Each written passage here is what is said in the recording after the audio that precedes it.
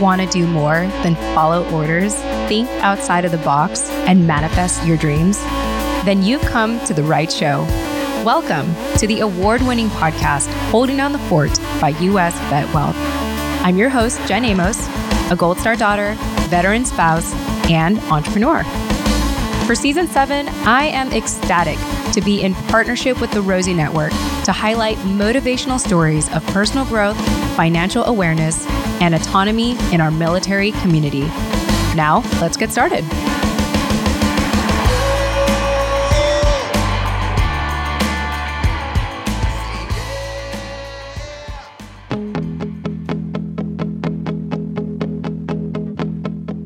All right, hey everyone, welcome back. Jen Amos here.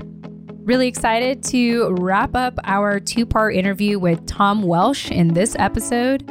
As a recap, if you want to hear the first part, go ahead and look up episode 162. For episode 164, this episode, let me open up with a quote from Tom Welsh. He says, "I realize that after I retire, there's a whole new world out there to explore and to redefine myself." And so, once again, my husband, Scott, who is also my co-host and business partner and husband and life partner and fur co-parent kind of guy. We have two pets, so he co-parents with me. For a two-part interview with After the JAG podcast host, Tom Welsh. For this final interview, Tom shares his views on post-military life are changing. He now sees opportunities to explore and redefine himself. Tom explains how working with U.S. Vet Wealth as a client allows him to take ownership of financial planning earlier and plans and explains why earning additional income is crucial. He shares how he discussed privatizing his pension with his wife, his thoughts of saving for retirement, and his own retirement plans. So Tom, it was a pleasure having you on our show, especially as a fellow podcaster. I feel like my job is always easier when I get to talk with other podcasters. Not that other guests make it hard. I feel like, oh, it's my people. It's my podcast people. So congrats on your success. Congrats on your, post-military life and what you're doing with it so far and redefining yourself. I think this is a great conversation for, any retiree that is, peeking over the fence and seeing what post-military life could look like for them. And again, Tom Welsh has an amazing podcast show where he gets to share success stories of people who have designed their post-military life the way that they wanted to. And just sharing like all those success stories. So thank you, Tom, so much for that. And if you want to get a hold of Tom as you're listening to this conversation, if you want to look him up, go ahead and check out the show notes of this episode. And you will get links to his podcast as well as how to get a hold of him. You can also open up a browser, whether you're on mobile or on desktop, and look up holdingdownthefortpodcast.com. In the search bar on the very top of our website, you can type in 164. That's episode 164 for Tom Welsh, and you'll be able to get more of the show notes and ways to get a hold of him. So Tom, it was a pleasure speaking with you. Hope you all enjoy this conversation, get a ton of value out of it. I'm most excited to, hear his own testimonial of what it's like being a client with us, because very often we have people say like, well, what's it like working with you? Well, we'll have Tom Welsh explain that. You can listen in on what he has to say about what it's like working with our company, being a client of ours and just killing it. So enjoy and hang around for the post commentary for any additional content and commentary I want to share about this episode. All right. Happy listening.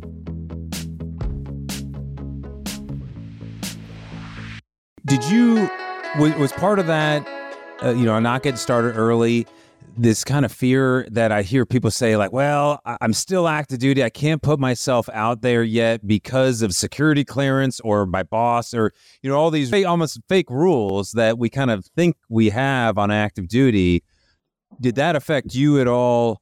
And what would you say to other retirees who are a few years out about getting to kind of start early? Just putting their name out there. Hi, Kat. Oh, I thought I heard a bell, but anyway. That's Winnie. That, so, Scott, it wasn't so much that I felt that it was a service constraint, if you will. Though I did have the Navy JAG PAO ask me, "Did you clear this with anybody?" So, but you're not a rule follower, so there. but yeah. Well, but I knew the rules too, and I knew that like I did, for example, when I was getting my designer art for my cover art. I reached out to the Office of Naval Research, which does patents and that kind of protection. Said, "Hey, can I use the Navy JAG Corps emblem?" They're like, "No." So I had to pay the guy another $10 to change it So I wanted to make sure I was square with that. But to your point, everyone needs to realize that, and you know this, is that if you drop dead tomorrow of a stroke, if you get run over by a tank, if you're in an aviation mishap, you're going to be mourned and they're going to move on. They're going to bring somebody else in to do the job. And you really, really owe it to yourself to be doing what you need to do for the future, because no one else is going to do it for you. Yeah. I mean, that's one of the things we hear often about, why isn't the military retirement process or the transition assistance programs, better? Why is everybody upset when we come out thinking, hey, they didn't help prepare me better? Well, it's the military's job to win our nation's wars, not get you a job. And at some point, we just got to stop following orders. Yeah.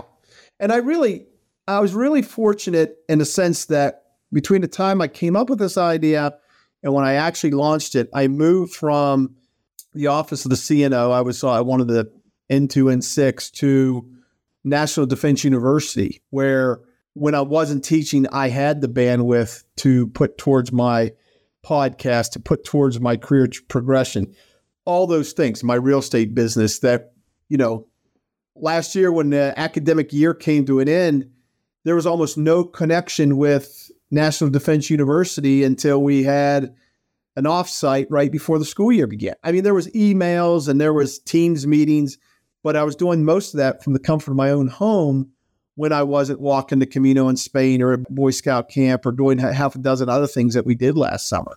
I wanted to comment on what you just said, where eventually you get to a point where you have to look out for yourself and your family, and you got to be in control of your future, because the point you made that stood out to me is that as a service member, you are replaceable. Should anything happen to you, you will be replaced.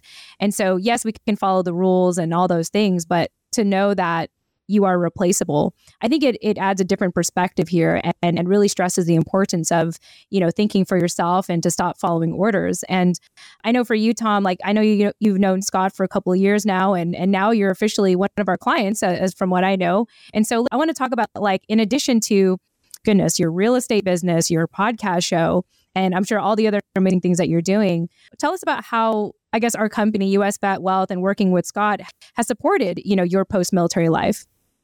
Yeah. So as I, looking ahead, the message that resounded with me with US Vet Wealth was you need to take ownership of it now and make these financial decisions, not as you're going out the door, but beforehand. And when I started really talking to Scott about this, I was trying for a soft landing in the sense that I was flirting or working with one company that if they offer me a job, my goal was to put in my papers and try to be out of the service in 6 months. And I had a lot of leave time that I would be able to just leave and start working right away. And it ended up not happening. But as I talked to Scott and realizing, hey, this takes time to get through this, the insurance underwriting, it wasn't long, but it takes time. It's just not an automatic signature. You need to pre-plan. You need to execute ahead of time. So all of this sort of happened earlier than I would have liked, in the sense that if you're doing it from a straight financial aspect of 6.5% of my monthly retainer check, the idea would be, okay, I retired December 1st and I start with US Vet Wealth the following month, and I'm only writing whatever, less than I'm writing for the thrift savings plan, or not thrift savings, but the survivor benefit plan. But it didn't do that. And I was like, okay, I got to do this now, because if the opportunity presents itself, this piece is in place and I don't have to worry about that. And which is what I did. It's in place. I've already submitted the paperwork, for example, for all the financial aspects of retirement. And it's kind of funny because now you have to digitally sign everything. I had to get a witness digitally sign that he witnessed my digital signature.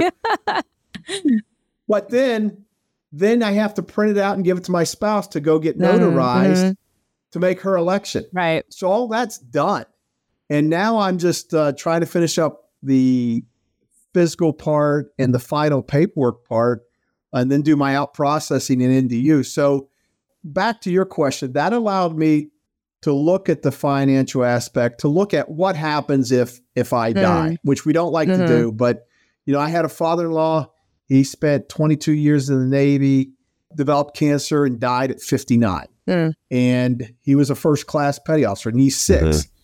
And watching my mother-in-law go through that experience of, just as Scott talked about, of one day your husband's getting a full retirement check and he's working. The next day you're on your own and you've got to wait a few months until you get that 55% of his retainer, which especially, it's not easy to do even if you have other resources. So the idea that if I step out here and get run over by a truck, December 2nd or whatever, that there's a non-taxable death benefit coming, that my wife would be able to then set up financial management, everything else to take care of herself for the next 30, 40, 50 years, whatever the case may be. That's huge. That is really huge to say, okay, I've got that part taken care of. Now there's more to it. And anybody who gets the book will understand that there's more to it, because term life, if you keep the same policy for years, it gets more expensive. But understanding that my financial needs now are not going to be the same thing in 25 years, which if you went, for example, a survived benefit plan, you're committed to that. Right. This gives you freedom to invest and to use the money and all those things. So to me, it's really about streams of income, liquidity, and contingency planning at this point. I'm actually curious, did you ever run into anything around, what happens when a service member passes away on active duty and how the spouses collect all the benefits and stuff? Or back when that whole DIC, the dependency indemnity compensation lawsuits were going on, I have no idea if that would ever come up in your wheelhouse. But like, we have a friend who's an admiral's spouse and is over a year later has still not received an SPP payment because of a paperwork snafu. And it's, the lawyers involved and all that kind of stuff. And it's just, it's like, if we can, take that opportunity to privatize, that's the message, if you can qualify. If not, then, good. We're glad we have, the backup as the benefits of backup in that regard. Yeah, no, I've never done. I mean, the only thing I ever saw on active duty is when you had someone, imminent death situations where they're trying to retire them on active duty. Oh, geez. And I can't remember all the ins and outs. I mean, and I was at out in the field and then at our Navy Personnel Command when, the imminent death and how they jumped through and they did amazing work. It was a really amazing watching, for example, everybody essentially stopping for an E4 and E5 to get everything done to take care of the family. But I never really had to deal with those aspects because, as you know, most retirees, there's no connection with them and they don't really get the services of an active duty judge advocate anymore. No, I just, curious. We don't get to talk to many lawyers in active duty who might know that kind of stuff. But now I wanted to ask you kind of on the privatization side, thinking about the idea of just saving for retirement and, what are your thoughts, now, or how has it changed in the last few years, or what you thought your post-military life was going to look like versus now that you've got a couple of quote unquote businesses, it's a business one way or the other, in what you could even do with your podcast. Like you could start doing consulting or host events even, if you're the JAG podcasting guy, that can go so many different ways. So just any thoughts on kind of what's changed for you and as in, what I always just hear people say, what do I want to do when I grow up? Or I don't know what I want to do when I grow up. What have you thought about? Yeah. So, I used to think when I was having a lot of fun, whether it was living in Garmisch and skiing just about every day, for PT, or being deployed somewhere, thinking, hey, I can't imagine life being any better than this. I mean, I've got my family, we're traveling, and I've got a good paycheck, and I kind of thought, after I retire, you sort of already had your fun and you're just waiting to die. But since then, I've realized that, man, there's a whole new world out there, and it is a chance to explore. Somebody said, how often do you get a chance to redefine yourselves in a life? And here I am. I don't know. I still don't have a job lined up. I have an interview on Friday on a government side. I have a couple other irons in the fire. And there's a little bit of nervousness, but it's also a tremendous amount of excitement of, door number 1, door number 2, or door number 3. And you have to keep plugging away. But I really think wow, as the kids leave the nest here, we're going to have the opportunity to go visit them, or, go, maybe my wife and I do something that we haven't done for a while. And the financial obligations, which we've taken on willingly, of sending kids to school and all those things, those are going to be gone. And, now it's like, here's a chance to keep working, making money, and not for the sake of making money, but to do those things that we want to do. And, and talking to guys like Mike and others, there's a tendency, I think, for especially government lawyers, military lawyers, to say, well, I'm going to go government. It's easy. They know what we've done. It's an easy transition. And, you look at, for example, a GS-15 in DC, I think the top of the pay table was like $183,000, $185,000. That's it. If you were fortunate to come in as a GS-15 Step 10, which you're not, that's your ceiling right there with cost of living adjustments. Whereas, you talk to people who have made it to the outside, they're like, oh yeah, my bonus is 15, 20, 25% of $200,000. And you realize, okay, I've been doing this game changing my whole career of switching from one job to another. There is some money to be made, and it's not a poor quality of life where you don't get days off. I mean, with COVID and remote working, you're hearing that a lot of these places are in hybrid situations anyway, that you're going to have the flexibility that you're seeking. Yeah. Could you even, I heard that people during like programmers during COVID, they were getting fully hired by 2 different companies, and the companies didn't even know it. They were I just read an article about that. Some guy was an IT guy. He was working for 3 companies, and he still is. He's pulling in $300,000 a year. He's paid off his mortgage, and he's put money back for kids' school. And the article, I think it was in a magazine, Entrepreneur, online, he was talking about how you got to be smart about it and how you need to never turn on your camera and you need to block out, you got to be religious with your Outlook calendar so that they can see private or something, that they're not trying to schedule meetings. And he basically said having 1 or 2 trusted agents, and basically saying that none of these jobs take up more than 33% of his business time. That's crazy. Well, and that's, my point with bringing that up is kind of like, we often misunderstand our value for what the salary is going to be. And I was going to ask, do JAGs are they not aware of how much they could get paid? Because, as an active duty officer, I was always thinking, if I make 6 figures in the real world, that's good enough. That seems like a lot. And I kind of just stopped there. Even when I got into finances, I was still so young. I just couldn't even fathom the idea of making a multi-6-figure income. And yet that's almost required right now. And then you don't even need to spend as much time doing it. And you could pick up side gigs. I'm not saying go out and get 2 jobs and lie to the other one, but the ability, what you did is you used your free time. And I think since people think, no, I got a job 8 hours a day, whatever it is, even if I'm working from home, to not even think outside the box, to go, don't worry about saving more money in your 401ks and stuff. Try to develop a talent or a skill set to go make more money, because then eventually you could quit your job if you want, or that job's going to end anyways. Do you want to have something else on the side? Not for everybody, but that's what was, seeing you recognize that opportunity to see extra value. Where else could you see retirees doing something like that maybe?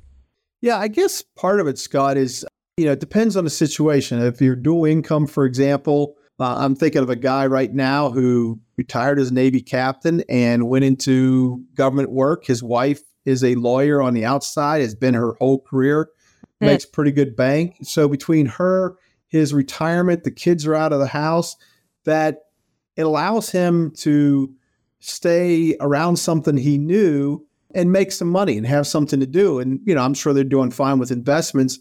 Or, you look at somebody else, for example, who, maybe did litigation and all they wanted to do was litigate. So I think it really comes down to individual situations. For me, my wife, we decided that she was going to stay home. She originally was going to work, and then we ended up having 5 kids. And then after about the second one, she said, my primary job is to be a mother to these kids. I'm going to be home with them, and you need to go out and make the money. And we've been able to do that. It's worked for us. And I joke with her, I want to be a kept man now, but she wants to be a kept woman. So that's sort of how we've lived our lives, the decision we reached. So it's incumbent upon me to find that next step that will allow her to continue doing that. And, she still likes the idea of job security that comes with working with the government, but she's also realized, talking to a friend that's in the corporate world, of there's money to be had out there and his life is pretty good. And so again, not paint any of us as money hungry, but to be able to work to live instead of living to work. That's what I always say is like, you've served for it, you've earned it. Like you're collecting the pension, and hey, an 06 pension's pretty good, but unfortunately it's not what you probably thought when you committed to a career in the military. You're like, oh, I'll retire around 50. I did the math and that seems like it'd be enough. Well, that was probably 10, 20 years ago when the dollar was worth more. So, seeing an opportunity to make more money is almost, required. Or it's like, why not take advantage of the opportunity if it's going to be there to earn more money? And if it's not, forget about it. And especially as a JAG, because so many people are coming out of the military and your skill set is leadership. Well, how do you translate that into dollars?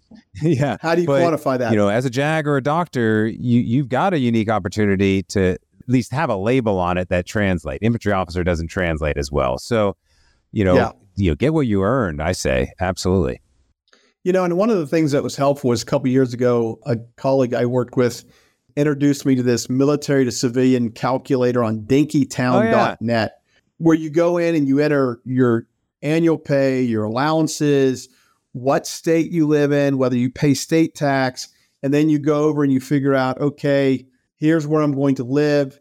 Here's the number of dependents I'm going to have, whether I'm taking survivor benefit, all that. And it tells you this is the amount you must earn to accommodate the taxation that you're going to have, for example, on your pension, on your job. And I think for like an 06 with 30 years, if the pay and allowances came out to like 170 or 180,000, the equivalent was like 240. Because, I'm going from West Virginia, where I am not taxed on my active duty pay, that most likely, at least for a couple of years, going to be residing in Virginia, which does tax military retirement, which does tax, whatever job that I have. And oh, by the way, you're going to be paying personal property taxes on your cars now, and all those things that you were able to get away with under the Service Members Civil Protection Act, you can't anymore. You're exposed. And it also is a motivator of, hey, what is else out there? What's down in Florida? What's in South Carolina, Alabama, Tennessee, all those states that don't tax military retirement, to say, what is the best financial situation for me as I get ready to go out the door? I do want to ask you, it sounds like you and your wife are very in sync in regards to the roles you want to play in the family.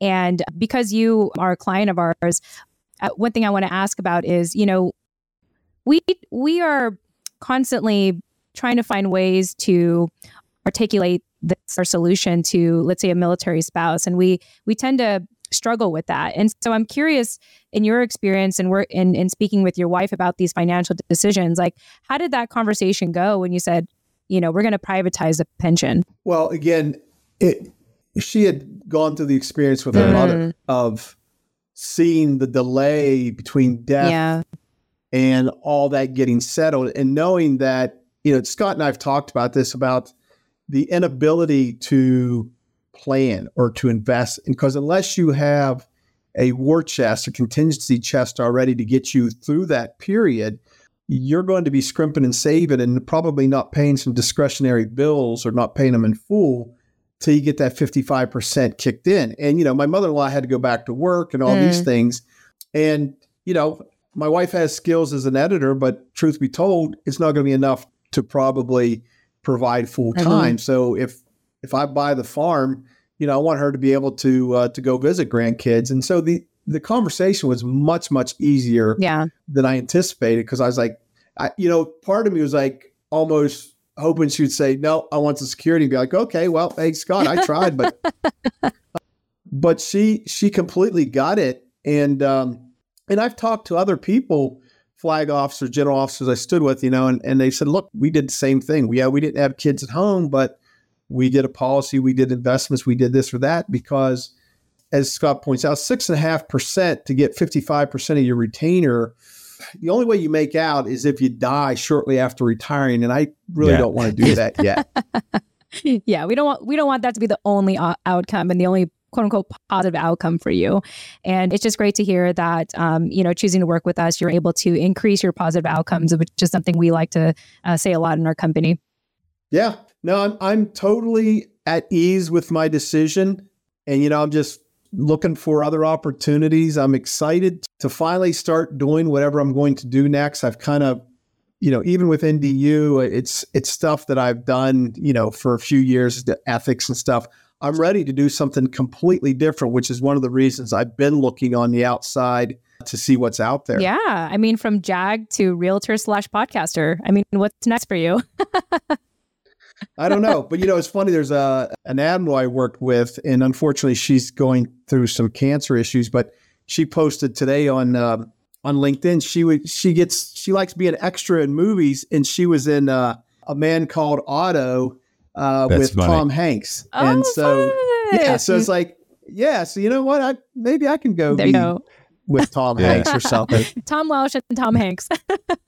Awesome. Hanks and Welsh. There you go. Well, Scott, any final thoughts you want to share with Tom before we wrap up here? No, I just really, honored to have gotten to know you, Tom, and just really appreciate you. As I was exploring my small business a little bit, I might have been a couple years ahead a little in launching the ideas of doing podcasts and YouTube and writing books and stuff. But you're one of two people and the only one who's actually really ran with it and started your kind of own thing outside of the whole finance world or military.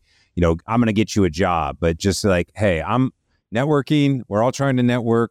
Something's missing. I'm filling a gap.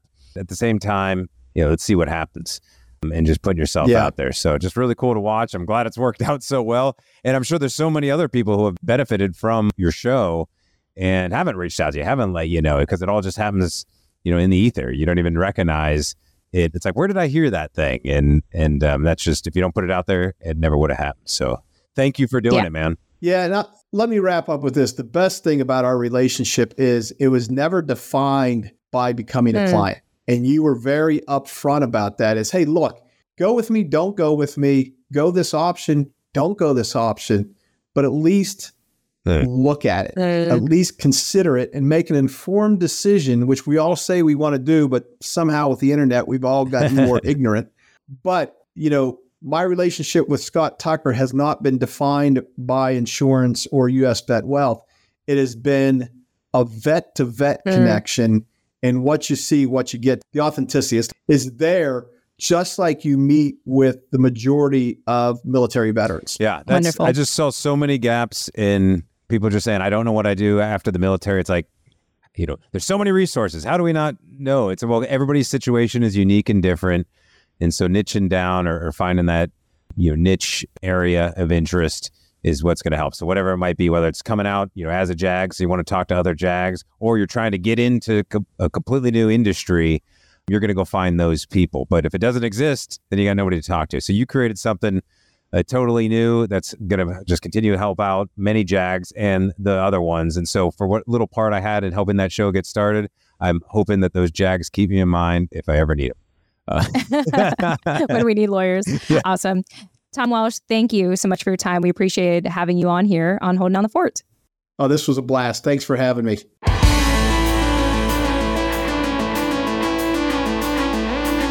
Hey, this is your host, Jen Amos. Thanks again for listening to today's episode of Holding Down the Fort by U.S. Vet Wealth. Visit holdingdownthefortpodcast.com to access the full show notes of this episode, including resources mentioned and bonus content. Once again, that's holdingdownthefortpodcast.com.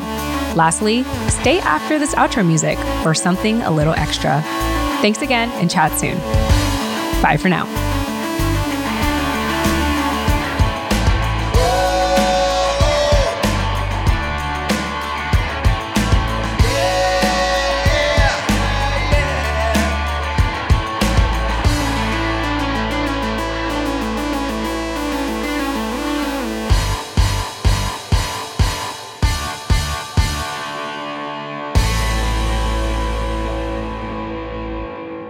All right, hey everyone, welcome. Welcome to the post commentary. At this point, I still don't have a cute name for what the post commentary is going to be called. We're just going to call it post commentary. And I want to remind you all that if you enjoy the show and you want to continue to eat up our content, if you're like, oh my gosh, like, you know, there's not going to be a new episode between now and Monday. What am I going to do between then? What am I going to do in the weekend? Well, you can go ahead and create a free account in our free portal, our podcast portal, which the website is holdingdownthefortpodcast.com/portal. I'm so proud of that link, by the way. I was going to use like a short link, like a bit.ly link, and it was going to be really ugly.